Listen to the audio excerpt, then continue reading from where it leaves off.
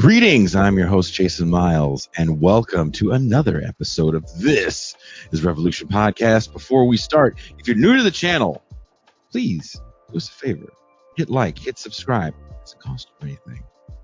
And that passive gesture goes a long way. Hit the notification bell so you're alerted whenever we go live, because we're constantly adding new shows and doing so many new episodes. I will warn you guys, this is a pre-recorded episode. Our guest today is a very busy person, so I was lucky to get the time. Figured record an episode, we'll air it later. I will be in the chat when this re-airs, answering some of your questions. As always, thank you to all the subscribers on YouTube and Twitch and the audio-only podcast as well. Thank you to all our patrons. Collectively, you guys are the fuel and the engine that keeps TIR moving along. If you're enjoying what we do here, and you have the means, and you feel so inclined, you would like to support, you would also maybe like to have access to the patron-only champagne rooms, past and present, be part of the live virtual audience for the Pascal Robert host Mau Hour. Join us for movie nights. Well, there's only one way. Let's become a patron. For as little as $3 a month or $30 for the year can all be yours. Also, tickets are still on sale for the book launch. I wrote an extended essay that got turned into a mini book / pamphlet. I was a teenage anarchist, about the cultures of authenticity and deconstruction and how they work together to nullify any sort of movement from gaining traction into the mainstream. We'll be talking about that book. We'll be talking about what's going on with the left. Also, we'll be hearing stories from people that were literally a part of the punk and hardcore movement, which I use as an example to explain a stagnant moving in the left. So that's going down November 18th, and wherever you are listening or watching this show, there are links in the description so you can get tickets to that. Now, we are in the early stages of Native American History Month. No one really talks about that as much, and I don't know why.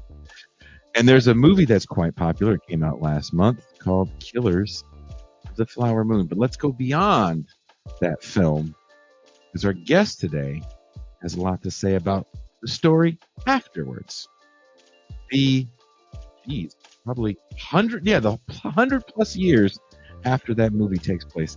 Many watching this show have probably seen or at least heard about the Martin Scorsese movie Killers of the Flower Moon, chronicling the brutal Osage Indian murders. The Osage Indians, a tribe displaced from their Kansas home, then forcefully were relocated to what the U.S. government believed to be worthless land in Oklahoma. While the land was not ripe for farming, it sat on one of the largest oil reserves in the country at the time. For a moment, the Osage Nation became some of the most wealthy people in the rapidly developing United States. Their time as privileged elites would be short-lived. The United States government, through the Bureau of Indian Affairs, using eugenic logic and state power, deemed the tribe leaders not mentally capable to run their newly gained wealth, so they supplied them with a guardian.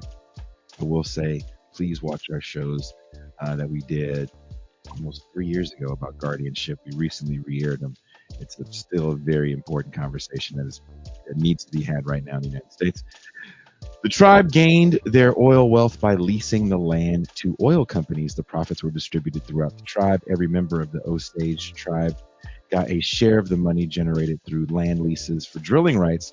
So the guardians simply extorting them was like nickel and dime.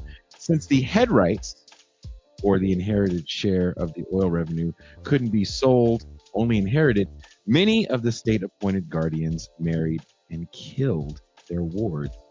That's where Scorsese's movie ends, but the story of the Osage tragically doesn't end there. Our guest today, Greg Palast, has been working with the Osage for decades and has a documentary on the full history coming out in 2024. Greg Palast is known for his investigative reports for BBC, Democracy Now!, and Rolling Stone. He has been investigating the Koch brothers for 30 years, and they are a big part of this story. Palast is working on a new film called Long Knife, Osage Oil and the New Trail of Tears, to be released in spring of 2024. Please welcome the Greg Palast.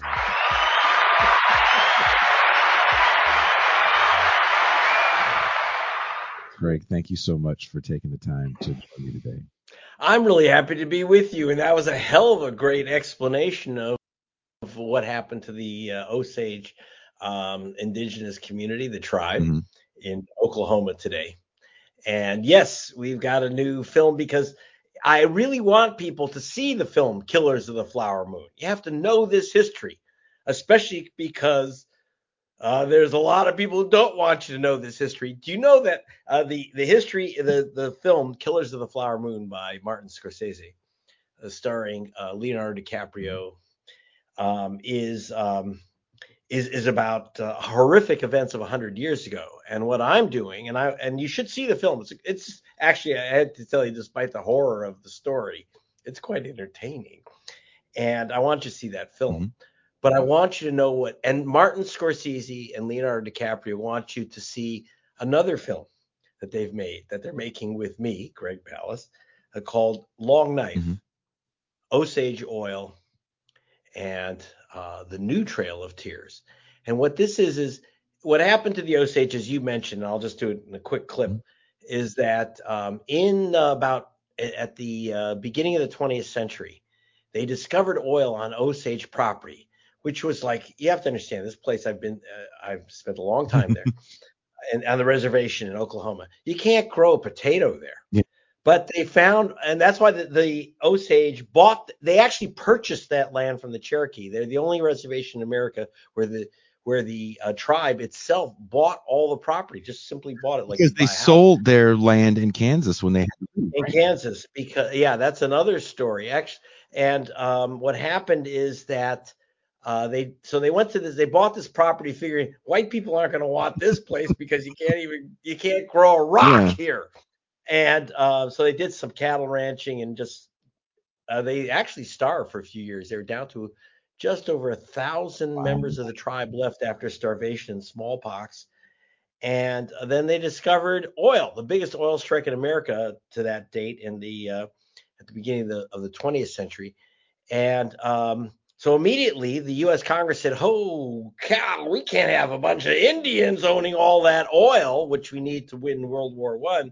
That was the biggest oil field in America at the time. So the U.S. government literally took the oil away, uh, leased it out to companies like Getty, Sinclair, and the companies which later became ConocoPhillips and The Exxon. oil giants.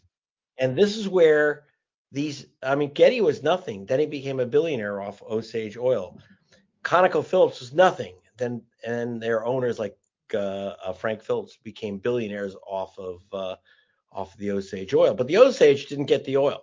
Instead, they said, "Oh, you'll get a little royalty, but we're going to put the royalties will go to a group of 2,000 tribal members, which we'll designate, and we're going to say you're mentally incompetent.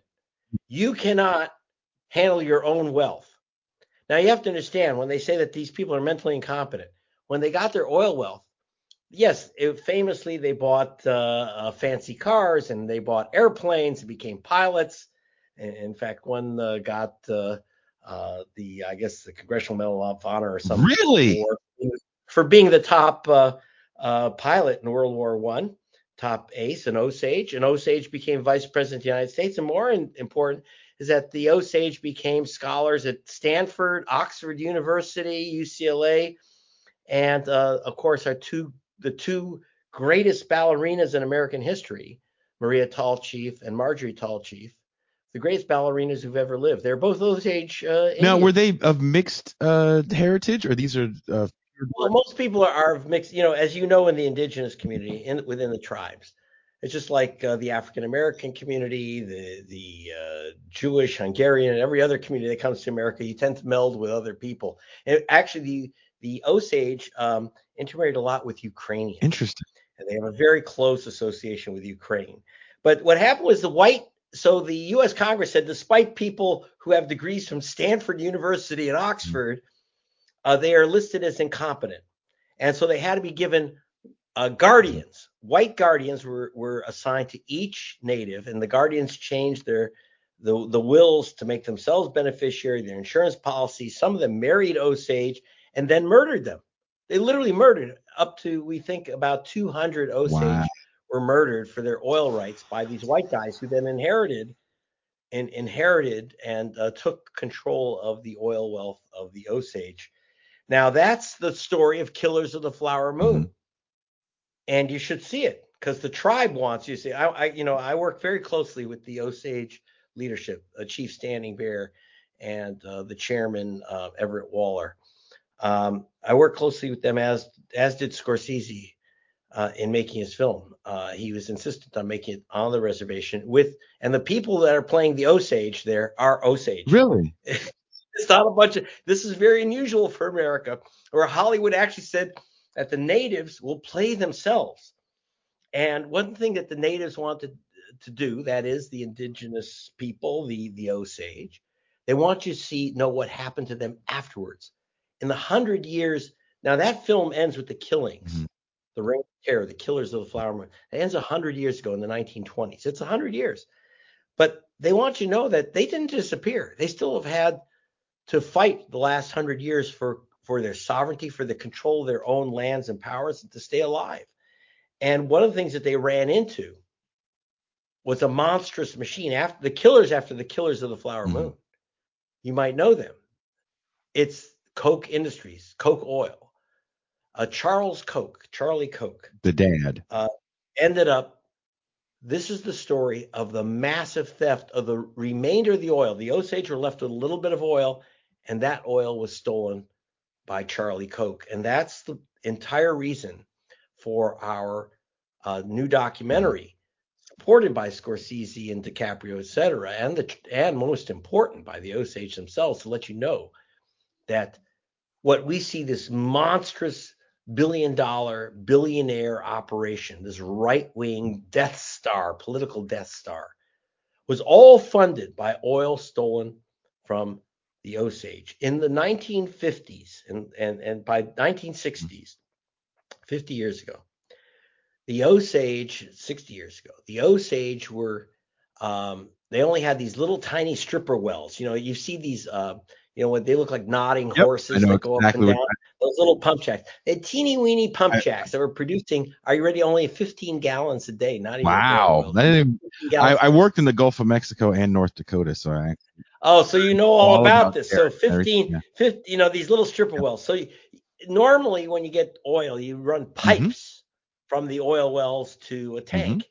Well, these at 15 gallons a day, you're not running no pipes Mhm. nowhere. This is too expensive. So what they did was they hired this company out of Wichita, this little operation called Koch Mhm. Oil, to go pick up their oil from the oil tanks with tanker trucks. Mhm. But the tanker trucks are arriving in the middle of the night taking the oil.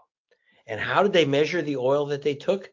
Well, they just left a little piece of paper saying, "I took this much oil." So they would take 60 barrels of Mhm. oil and write down 40, Wow. Mob and style. just because no one was Yeah. watching. And now of course the Osage, the tribal members themselves are watching this. Why are they picking up oil in the middle of the night? Why do we trust this little piece of paper that said I took 40 Mhm. barrels? Looks like they took a lot more. Mhm. So finally, the United States Senate got word of Mhm. this, and two senators, Senator John McCain and Senator Dennis DeConcini, who represented Arizona, and a lot of native voters, said we're going to hold hearings. And they hired an FBI agent. They brought in 50 agents from the Mhm. FBI. But the leader was a guy named Jim Elroy, who went out in the fields and actually documented the theft. And our film is about the theft, but and there was an indictment, just like Donald Trump was facing indictment for Yeah. racketeering. Charles Koch was facing an indictment for racketeering and theft of oil from a native reservation, which, by the way, is a federal crime. Go to jail for 10, 20 years. And But the indictment was quashed. He got away with it. He didn't have to. He didn't pay. He didn't go to prison. And our film is about the FBI agents and the Osage who fought Mhm. this. Coke Oil getting away with literally just stealing all their oil, poison, dumping oil all over their land. Today, it's poisoned by coke oil's dumping. And this is the story you need to know that's happening today to the tribal people and their fight today. And so our film, if you go to gregpalast.com, that's GREGPALAST, you can see the trailer to know what we're talking about, and this film, which will come out in spring. So there's the story. Well, And if you have any questions, wherever you're watching or listening to this show, there are links in the description to gregpalast.com where you can find Greg. Also, I want to know, I do have a few questions for you. sure. Have the Osage been able to leverage, or were they able to leverage any of their wealth for any sort of legal justice or recompense in regards to the Yes. murders, ostensibly the theft of their head right inheritance? Yeah, one thing that killers left out, I mean, they try, because You can't look, tell a whole. people talk about what was left out of Killers, and even Martin Scorsese and DiCaprio cry about what's left out. That's why they say you have to see the rest of the story in our documentary, because yeah, there's a lot left out, including the fact that not only did the Osage get the FBI into investigating the Mhm. murders, the Osage Nation actually paid the FBI. The FBI was Whoa, brand new, wasn't it? It was the actually Bureau of Herbert. Investigation. Yeah. Yeah. Edgar Hoover was deputy director of an agency was called the Bureau of Investigation, not the FBI at the time, the Federal Bureau. And they didn't even know if they had jurisdiction to look into murders on Indian land until until the Osage tribe actually paid the FBI, I think something like 25 grand, which is in today's money about $2 million. They said, we will pay you to come and investigate because every investigator we get here gets murdered. Ooh. So we need federal authority, guys with badges and guns to come in here. And the Osage actually had to pay the FBI to investigate. This is the very first investigation of murder by the FBI. Because until then, you could kill an Indian on Indian land, and it wasn't against the federal law. Because Whoa. don't forget, remember, American tribal Mhm. members, were not American citizens until 1924. 1924, and they didn't get their vote protected until the 1965 Civil Rights Voting Act. The 1965 Voting Rights Act actually gave the vote to not only black folk, but to American natives. That's very important to know. So these are people that pretty much legally didn't exist. And so we're telling it, and that's one of the things that Koch was able to do. They were able to take advantage of the fact that these people had zero political power. Mhm. They didn't even have a protected right to vote until 1965. And so Koch was able to basically steal the oil. And by the way, I was on this investigation 3 decades ago, as you mentioned, and I calculated the loss in today's money is $6 billion. Now you have to understand that until recently, the Osage were really poor. They'd been the richest people per capita in the Mhm. world, then they became some of the poorest in the world because of the U.S. government taking away and the oil companies taking away their wealth. And the little bit that they had left, coke oil steals it. And one thing I should mention that you'll see in the film is that we talk about this guardianship because the Osage were considered incompetent, mentally incompetent. They can't handle their own wealth. Well, I went to see the chief, Standing Mhm. Bear. Who's a terrific guy. And Standing Bear is one of the is considered Oklahoma's top trial lawyer. He's a top attorney. Wow. And he is considered, and listen to Uh, this. He took me over. He didn't even show this to Scorsese because he's never done this before. He actually took me over to the Bureau of Indian Affairs mhm. office and showed me this big leather book that he opens up. And there was his name. He's listed as incompetent. This is a top trial attorney. I was just um, Elise Passion. Now, Elise Passion wrote the poem "Killers of the Flower Mhm. Moon," which became the The the book too. inspiration for a Yeah. book, best-selling book, and for the Mhm. movie. And the woman who wrote "Killers of the Flower Moon," she was at Oxford. She found refounded the Oxford Poetry Society and its publication. These are people listed as incompetent. Oxford, Stanford, trial lawyers, a vice president of the United States. They are not competent to handle their own affairs. And I'm not talking about the 20s. I'm talking about Well, let me ask today. you this, Greg. Let me Today. ask you this, Yeah. you were with them.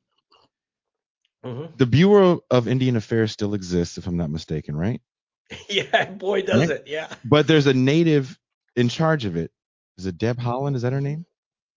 Yeah, Deb Holland is the Secretary of Interior, which controls the Bureau of Indian Affairs, and that's very, very valuable. I got to Okay. tell you that if anyone says there has been Hmm. progress, it makes a big difference. The problem that Deb Holland has, and she is again a Pueblo native from New Hmm. Mexico. The problem that she has running the Department of Interior is that they've had these methods and laws that go back to this racist period of the 1920s, Hmm. more than 100 years ago. And so she has to do two things. She has to reverse the Hmm. law, which requires legislation or action. And she also has to clean out the Bureau of Indian Affairs of these people who look at the Osage as basically their kind of property, literally. And the reason, by the way, our documentary, if you go to gregpalast.com, you'll see Long Knife. Long Knife in Osage, in the Osage language, is the Mahika, and long, which means long knife. And the long knife is the agent sent by the Bureau of Indian Affairs to control the lives of the Osage. They can't do anything with their own property. And again, they purchased all their property, but they're not allowed to do what they want with their property. Like you and I buy a house. I have a house. No one can tell me what to do in my property. I mean, there's environmental rules and there's other things, which of course we want to, fire laws, et cetera. We want to maintain consistent with those laws. But I don't have to call the Bureau of White People Affairs Yeah. to ask if I can plant trees in my property. Or I can build an extra house or something. There's no Bureau of White People I'm glad Affairs. There's a there's Bureau of not. Indian I'm actually Affairs. glad there's not, Greg. I'm glad there's no Bureau of White People Affairs. That may be making the world a better place not having that. But kind of Well, back to the whole Bureau of Indian Affairs, and again, I know this is just your opinion. Um, as I'm thinking about what you're saying, and I understand that native tribes are kind of, sorta, but not really sovereign nations within the United States. Um, do we even need the Bureau of Indian Affairs, or can we change the way it works? well, it's so bad. You've now had 200 years of Bureau of Indian Affairs 1824. controlling native properties, right? And so we what nearly 200 years. So we have to slowly disengage. And the first thing is to say, especially for the Osage, who literally own their land. It's one thing when the U.S. government said, here's property for Mm-hmm. you. No, they own their land. That we need to allow the natives of America, the American native population, Mm-hmm. to control its own destiny. Now, that means, so when we talk about sovereignty, should we completely eliminate the Bureau of Indian Affairs? That's like saying, should we eliminate the Bureau of Veteran Affairs? What we don't want is abuse. We Yeah. don't expect the Bureau of Veterans Affairs to abuse and steal money from veterans or give all their money and resources. Imagine if the Bureau of Veterans Affairs says, we're going to give all the resources to oil companies. We would say that's Mm-hmm. insane. But we can tell we can say the Bureau of Indian Affairs in America can say oil companies first. And we say, oh, well, that's how it works. No, it doesn't. We don't have to do that. So whether we should eliminate the Bureau of Indian Affairs, that's not the issue. The issue is what are they do? Are they a Bureau of Indian Affairs, or are they a Bureau of Oil Company Affairs, a Bureau of Energy Company, Coal Company Mm-hmm. Affairs?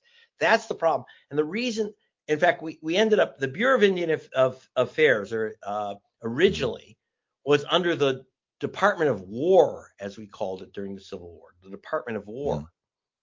And because we were warring with these Mm-hmm. people, right? Mm-hmm. And the other is that um, um, then it became part of the Department of Interior. Why Interior? What did native life have to do with Interior? The answer is because, again, it was resources. The Department of Interior was all about extracting oil and coal and other resources from our lands, from the interior. Mm. And natives are simply sitting on all our resources. We send them out on the Trail of Tears. And I'm talking, you have to understand, 90% of the indigenous people died as they're being moved. The Osage went from 200,000 people approximately. They controlled the Mississippi from Chicago to St. Louis. Damn. They gave that up and went to Kansas under pressure under the 1820 Andrew Jackson Indian Removal Act. They were sent to Kansas.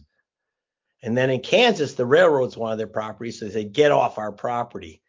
So then they had to move to Oklahoma. By the way, they were going to be given 12 cents an acre for their property in Kansas. 12 cents an acre by the U.S. Congress. But I will say Ulysses Grant, who was maybe our greatest president, said, these people fought on our side in the Civil War. The Osage protected the Americans during the Civil War, the Union, and we're not going to abuse them. So he raised the price 1,000%, and they were able to buy the Oklahoma property. Okay. But then that sounds good, but then the U.S. government never paid. Whoa. So what happened is, other than paying for the property, the natives moved there, and they're supposed to get food because there was nothing that could grow there. They're supposed to, for 3 years, get like food and some funds so they could survive until they could establish cattle ranching. The money never arrived, and thousands died. In fact, they were down to 1,000 Osage. Most of them died of starvation and smallpox. And understand, smallpox in the 1870s and 1880s, we already had a cure. We already had inoculations. They were brought over in 1721. We had inoculations against smallpox, but we didn't give them to the Osage, so they all died. They died of starvation and smallpox together. And so that's what happened there. But now today, then they find the oil. They become rich for a short time. They intelligently use it substantially for education. Forget all the big cars and stuff. The education was the big deal. They're always a very educated tribe. Pahaska, their chief, who talked with General Washington, he spoke 7 languages. Goodness. These people, they're actually some of the most highly educated, sophisticated people, forgetting among tribes against any American group. And then they just turned it over to Coke Oil. Bureau of Indian Affairs sat there while they knew that Coke Oil was stealing. In fact, Everett Waller, who's head of the chairman of the Resource Council for the Osage, told the Bureau of Indian Affairs just a few months ago, when the Cokes were taking 3 barrels and paying us for 2, why don't you go out there and hang them right then? And I have to say, Charles Koch personally was involved in the theft of the oil. It wasn't one of these things where there's like some corporate leader and there's people stealing below him and they say, oh, I don't know about this. He personally ordered the theft, and he kept a daily track of how much was being stolen. And we talked to drivers who said they would lose their job. In fact, their homes might be firebombed. Whoa. I'm not making this up. If they refused or ratted on Coke and their theft. I'm talking about serious. In fact, in our film, Long Knife, you'll see an FBI agent, the chief FBI agent on the case, investigating the theft of oil He was, after he did one of his interviews with truckers, after he secretly filmed them and then confronted them and said, you got to tell me the truth, you go to prison. Coke Oil was following around, intimidating these people, threatening them. And then they had an armed tail on the chief FBI agent. Now this guy said, look, Jim Elroy is famous for stealing $250 million worth of cocaine from the Colombian cartel. This is not a guy that messes around, right? So he's like the Dirty Harry of the FBI. And he said, I've gone up against the Colombian cartel, against the KGB, against the mafia. And only Coke Oil, only Charlie Coke, has ordered me tailed by armed men, waiting for the chance to take me out in the investigation. That's never happened. So what he did was, of course, he's smarter than these guys. You'll see in the film, he reenacts this for us. As one of Charlie Koch's Mm. goons is trailing him. So he goes into a convenience store. We recreate this whole thing at a convenience store. He goes through. He acts like the owner. He's the Mm. FBI, so he doesn't mess with anything. He doesn't care. Goes through the back, comes around behind the guy, and then puts a gun, his his six Mm-hmm. gun, right between this Coke goon's eyes, and says, "Now you tell Charlie Coke that the next guy he sends is going home in a bag." Whoa. Whoa. And he says, but he had to, because who else? I mean, Charlie Koch. I mean, the mafia wouldn't dream of like hunting down FBI agents with armed goons. Are you kidding? I mean, and yet he gets away with it. He's not in prison. No. If you and I pulled that stunt, we'd be breaking rocks and chain gang till the 23rd century. I'm not. I'm going under the jail if that happens to me. It's not going to be a good look. I do want to ask you, just if do I have you for a little bit longer? I know. Yeah. Let's stay with Okay. this. This is very important to me, I Thank think. you. Thank you. I appreciate that. Here's a question, and I thought about this again. I haven't seen the film, but there is an obsession we have in this country with true crime, for better or for worse. Yeah. Do you think this movie does a good job with the story of the Osage, or do you think it can kind of become one of those things that'll feel like prolonged true crime, where people kind of miss the overarching point of Yeah. state power? Well, this is very important. And one thing you should know is that the Osage, as Chief Standing Bear Mm-hmm. said about Killers of the Flower Moon, he said, "This is our Mm-hmm. movie. This is our story. We simply got the world's best director to tell it for Fair us." enough. So just so you understand, Killers of the Flower Moon, as my documentary, which goes with Killers, A Long Knife, um, this is pretty much directed by the Osage. This is normally not what I do. I mean, I do my own. No Greg Palast. I do very independent Mm-hmm. filmmaking, but in this case, I thought, you know what? My documentary, just like Killers, has to be the story of the Osage in their own Mm-hmm. words. It's not my story; it's their story. And in Killers, I think one of the things I want to give Martin Scorsese a tremendous up that most people don't know about. The book on which it was based, Killers of the Flower Moon, its subtitle is The Founding of the Federal Bureau of Investigation, the founding of the Mm-hmm. FBI. And the book was all about like this white FBI agent whose name was White, actually, and wore a white hat. That the white agent came in and solved this murder mystery for the Osage, which is BS. I mean, I like David Grann. The author is very, very good, and he worked really close with the Osage. But the basic story, which made it a bestseller, was how wonderful the FBI is and how they came in and found the killers. That's not true.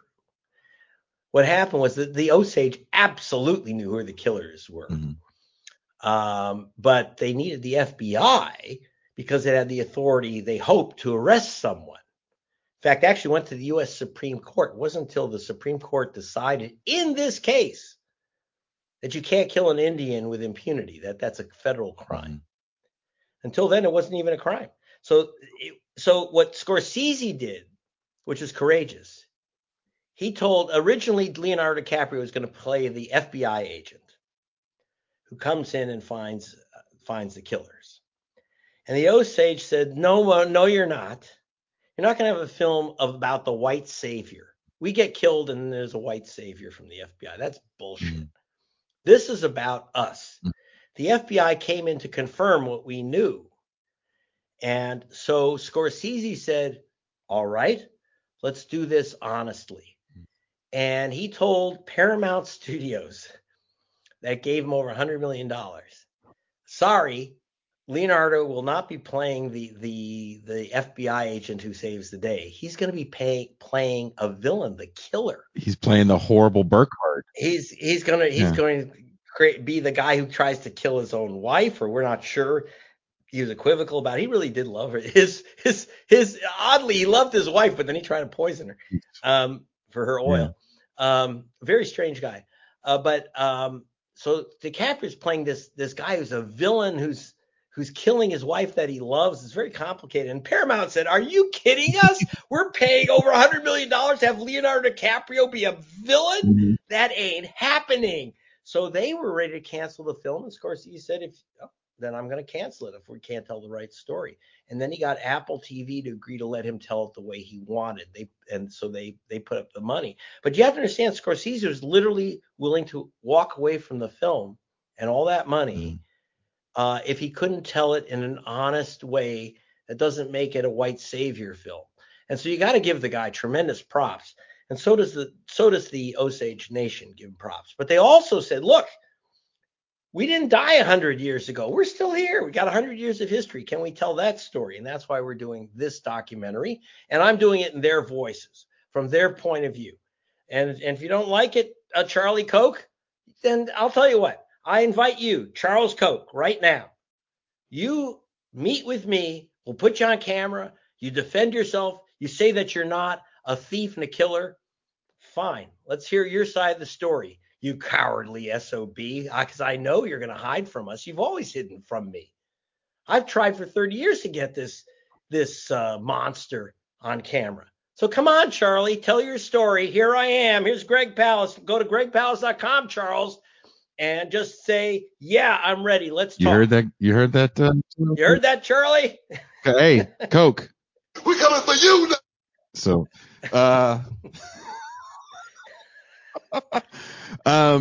here, what can be done moving forward for the Osage? What do they want from this movie and the subsequent documentary? What is their message to us, the viewing public? They want you to not be stupid about their history, to not know it didn't happen. They want to know that all these Osage were killed for their oil. They want you to know that the oil was stolen by the same people who are stealing the democracy of our country. Because remember, this is where the Koch family fortune, now 120 billion, began, the third richest family on the planet. This is where it began, by stealing the oil from the Osage. But more important, they want you to know that they're still fighting for control of their property, control of their future.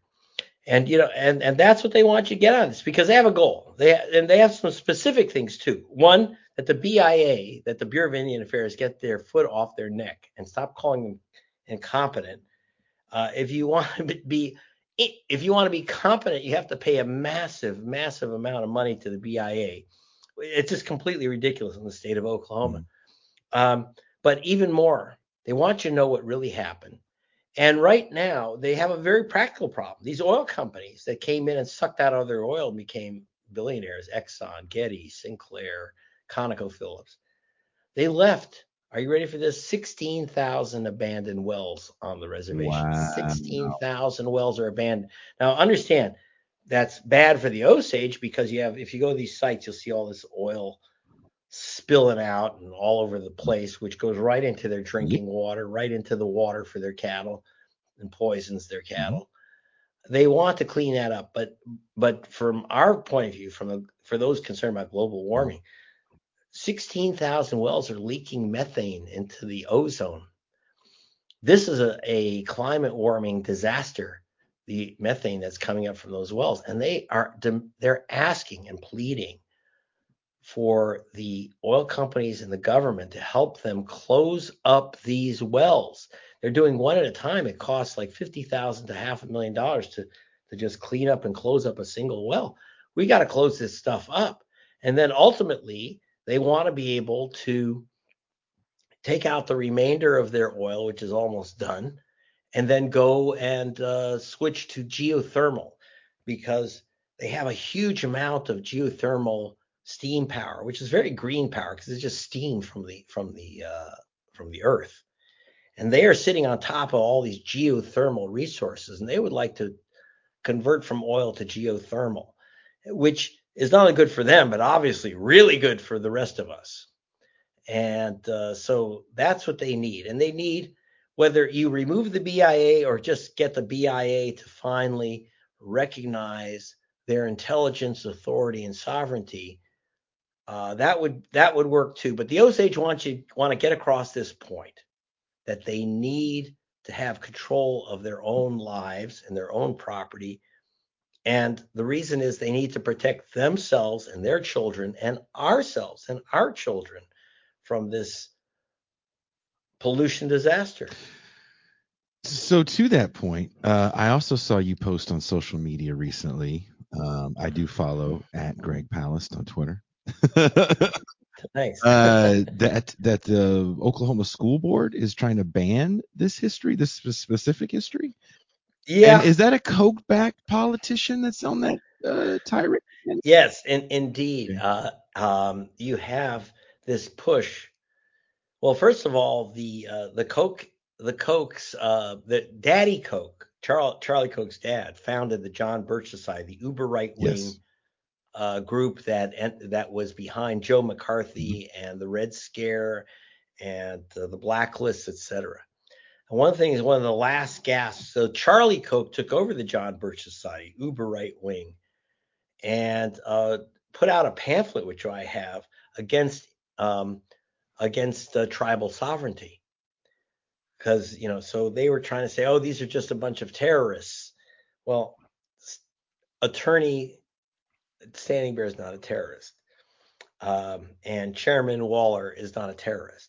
They're people just trying to protect their homes. And they don't pick up guns against anyone. They've been shot at. Mm-hmm.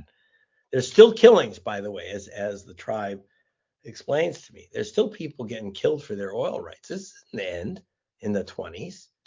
This is that it's much more subtle. Mm-hmm.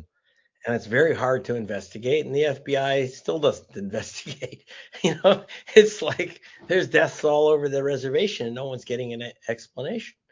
So, so like you say, the Indiana legislature, the Republican legislature, passed a law against, and I know a lot of black folk are certainly familiar with this, against so-called CRT in schools, critical race theory. Well, forget critical race theory.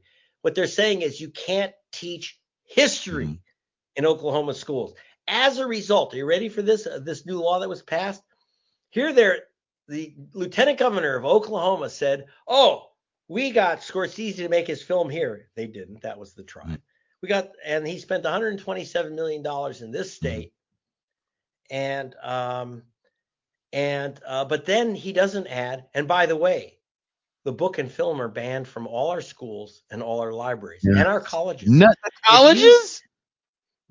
If you teach, if a teacher teaches from the book or shows the film Killers of the Flower Moon, you will not only lose your job, you will lose your credentials, so you can't teach anywhere.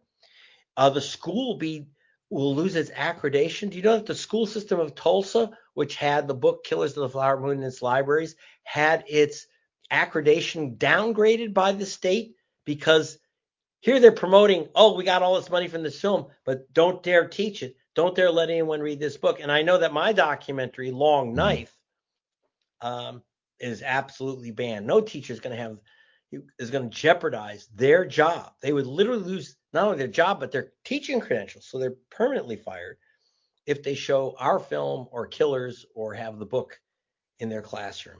This amnesia is really serious. And by the way, it's another, I'm doing 2 films with DiCaprio. George DiCaprio, with his son's support, is also doing a film about Georgia and vote suppression called, we had a film, Vigilante, Georgia's vote suppression hitman. And there, Georgia also has banned the teaching of history there, so that, because you know why? Because their Republican governor, Brian Kemp, his family was the first to bring enslaved Africans to Georgia. They're the ones who brought Africans to Georgia. All the things I've heard about Kemp, I've never heard that. Well, go to gregpalast.com. Now, the movie we're putting out, so with Long Knife, we're going to be issuing another movie later in the year, next year, called Vigilantes, Inc., America's Vote Suppression Hitmen. And a lot of it will be about this refusal to look at history. Because when you look at vote suppression and taking away votes, you have to go back to the history of enslavement. You have to go back to the history of Jim Crow. And you have to teach that history.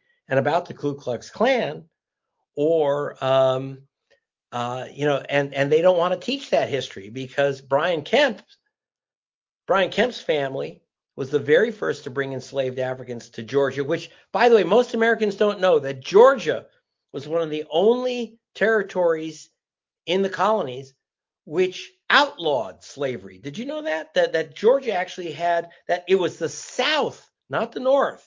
It was the South that outlawed slavery. And then Kemp's ancestors in the 1860s, in the 1760s, just before the Revolution, got the King of England to give them a special charter to bring in enslaved Africans. And this led to a big revolt by the local, not only black people, but white people, the Swiss and Germans who lived there, and said, if you enslave people from Africa, we're going to be enslaved ourselves, because we have, factory workers see Yeah. this now today. Yeah. If you have to compete against China and Mhm. a factory slave, that the Muslim Uyghurs are enslaved working in factories, you can't compete against that. And the people in Georgia understood that they can't compete, that the average worker becomes enslaved themselves to the system of slavery. And we put that in our film Vigilante, so you'll see that as well. And that's also backed by the DiCaprio. So they're looking at this whole issue of historical amnesia. And this goes about the American natives. This goes about African Americans. Without history, we are lost, because we're just going to keep repeating the same horror show over and over.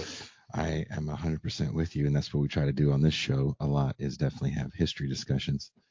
In closing, what do you hope to accomplish with your documentary that the 3.5 hour feature length didn't do? Well, it's already 3.5 hours, Killers of the Flower Moon. By the way, it goes by quickly. It's a very entertaining film. It's kind of an old-fashioned thriller, romance, detective story, brilliantly told and incredibly accurate. And what I want you to get out of that and our film is that that's an important story of 100 years ago. Now you need to know the rest of the 100 years. And in fact, the connection, you'll see in the film a guy, Everett Waller, who in the film plays a medicine man. He plays Red Eagle, a medicine man. Today, Waller is also a medicine man. So basically, they took the same guy and brought him back 100 years to play himself. Oh, wow. And he gives a long speech, Waller. And understand, in the film, he's the medicine man for the tribe, the wise voice. But he is today. And so what he did was he gave a speech. Scorsese didn't write it. Let me tell you something. Chairman Waller is not going to let some white guy tell him what to say to people in his own tribe. Because remember, the camera's on, and he's not an actor. He's just the medicine. He's the medicine man today, and he's talking to his people, chairman of the Resource Council, and he talks about white man's poison, which is their money, their lust for oil, and he said this is poisonous, and this has led to our genocide. Now, understand that in 1920, the term genocide didn't exist. Because you know what his speech is about? What's happening today. And he wanted to make sure that Scorsese got into the film a discussion, not only what happened then, but what's happening today. And Scorsese left the entire speech, which these are Waller's own words. It's not a script, telling you what's going on today. So you got to understand that what you see in the 20s has changed its form, but it's still going on today. And they want you to know that. And that's why they've asked us to can you add something which says, here's what's happened in the last 100 years? And I think it's good, because America, you get to understand our history. It's not just their history, our history. It doesn't make us bad guys. I mean, my family came from Eastern Europe way after any of this stuff. And it's not about trying to make white people feel bad or any of that stuff. That's nonsense. This is about our history. And some of it, is positive. These people have taken steps to get back control of their lives, to rebuild their lives. The tribe is thriving right now, but they're in a war for control of their properties and lands. But they're they're doing very well because they're very, very highly educated people, probably more than almost any other group in America. Mm-hmm. And that's very important to understand both what they're facing and their hard-won triumph of today. His name is Greg Palast. Wherever you are watching or listening to the show, there are links in the description to his website where you can see other documentaries that he's put out. And are you a native Californian? Yes, I am. I was born in the anus of Los Angeles, which is Pacoima Sun Valley, right next. When I say the anus, I mean literally, it's where the sewage plant is, the garbage dump, and the coal. What used to be a coal Mm-hmm. plant. That's where I was born, at the very bottom. So I understand what it is to be kind of, controlled tribal entity. That's what we were, and I've never forgotten where I come from. I appreciate your work as also a native Californian. I'm from the San Francisco Bay Area, so. Okay. I always see that kind of ode to California and the stuff that you do. I love it. So, Greg, have a great rest of your day, and thank you so much for taking the time to talk to me. I really appreciate it. Great program. Thank you. That was the Greg Palast. I know this is pre-recorded, but we'll be going to the champagne room. So if you're already a patron, go ahead and meet me and hopefully Toussaint over there. If you're not a patron, what the hell are you doing? Don't you want to go hang out? Talk about this some more? I'm sure there's so much you guys want to say with us on the screen because, and this is pre-recorded, I can't respond to your comments. I'm sure there's so much you guys are saying right now. You're yelling at me for not asking A, B, C, D, and Y. Go yell at me in the champagne room. And we'll laugh at some hilarious videos. But on that note, we are out.